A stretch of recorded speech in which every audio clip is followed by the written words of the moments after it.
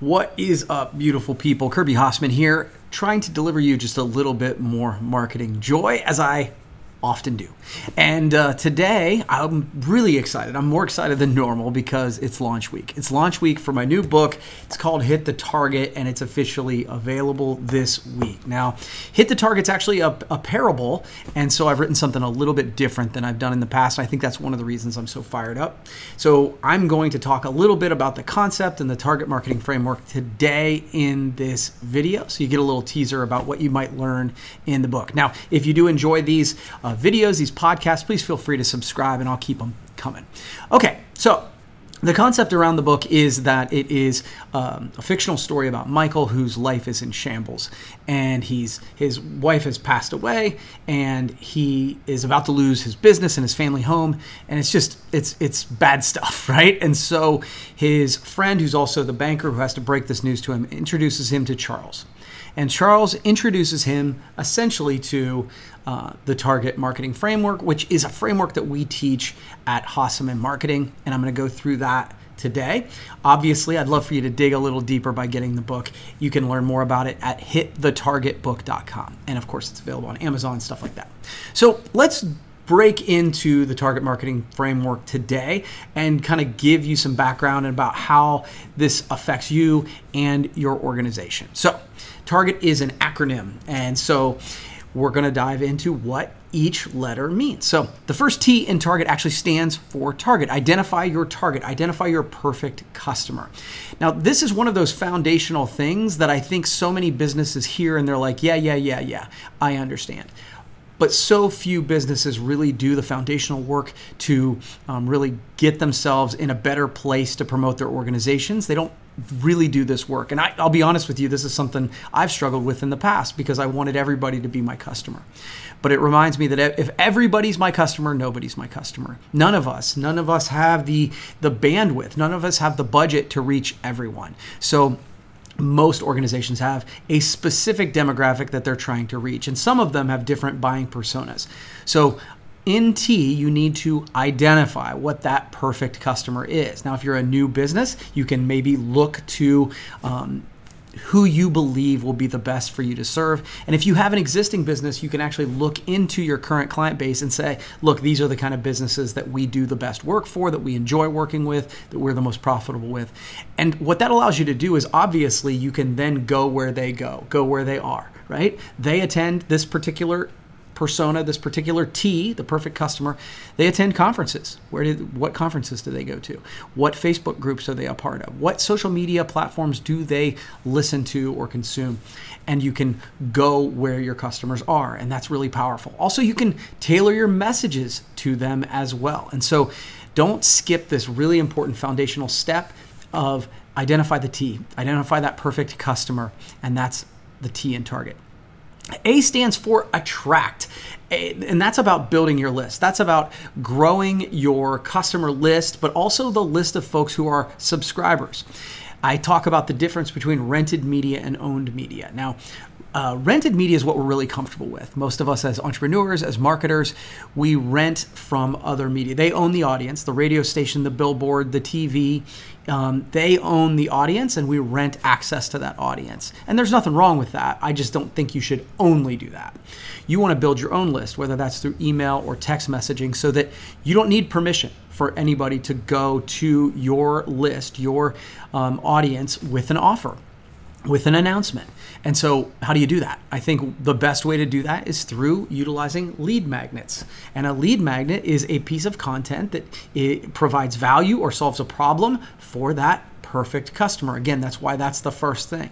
So you put that out there, people will give their email or their text messages in exchange for that solution to their problem. And that helps you build your list. Now, you might be thinking, okay, well, I've got a bunch of followers on Facebook or TikTok or whatever. It's still rented media, folks. The YouTube owns the algorithm. YouTube owns the audience. I'm just renting them. Even if that renting is not costing me money, if that platform goes away, they take the audience with it. So real owned media is one that you have control over. And so I encourage you to build that A, build the owned media. And that's what the A stands for in Target. R stands for reach. I talk all the time about reaching across social platforms and also building your reach. And this is when that voice in your head's going to get really loud, because done right, you got to do this a lot. And it's more than most of us are comfortable doing. And let me just tell you, I'm going to make this really personal.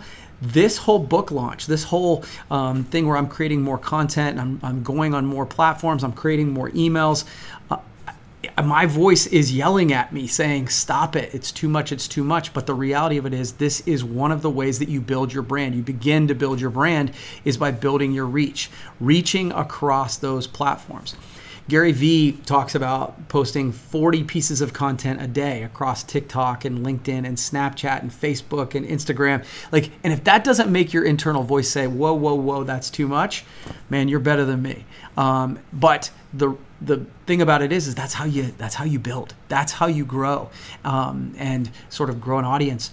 And if you're not feeling great about that, just make sure that you're providing value. This isn't 40 pieces of content where you're asking. This isn't 40 pieces of content where you're selling every time. This is where you're answering questions, entertaining, informing those prospects and customers. And when you serve first, it will make you feel better about the R in target. Next up, you got G. G stands for go get it. That's when we sell, folks. That's when we make the offer. And so I think so many times we get really wonky about sales. We feel like that, the used car salesman that we see in all the movies and media. And that's a shame, I think. Sales is a very noble profession when done well and when done properly. And, I think when you go into selling as in serving, you can really make a mind shift on this. And I heard Alex Hormozy say the other day that the goal of sales is not to get them to buy, it is to get them to decide.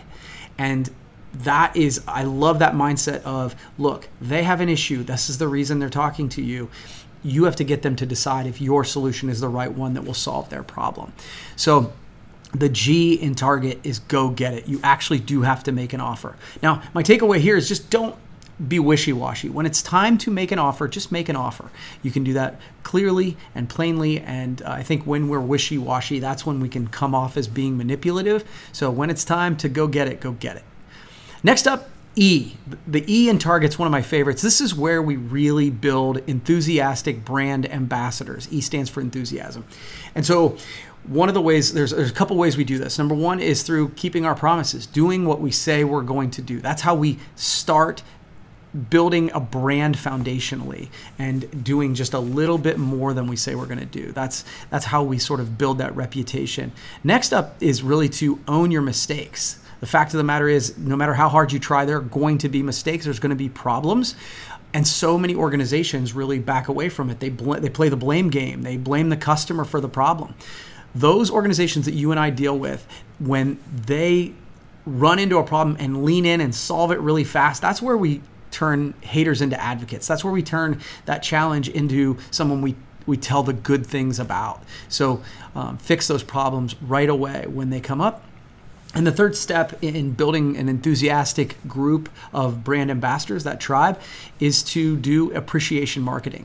This is where you take that logo, you put it on branded merch and get it into the hands, get it onto the body, get it into the lives of those satisfied, enthusiastic customers. And done right, that can make a really big difference.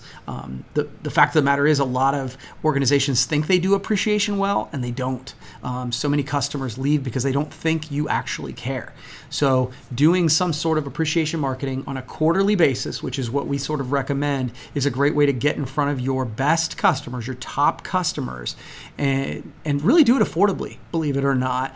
But do it in a way that you're going to them when you're not asking them for money. You're saying, look, I appreciate your business, and here's a token of my appreciation. And it, oh, by the way, is something that you can use and remind you of me all year long.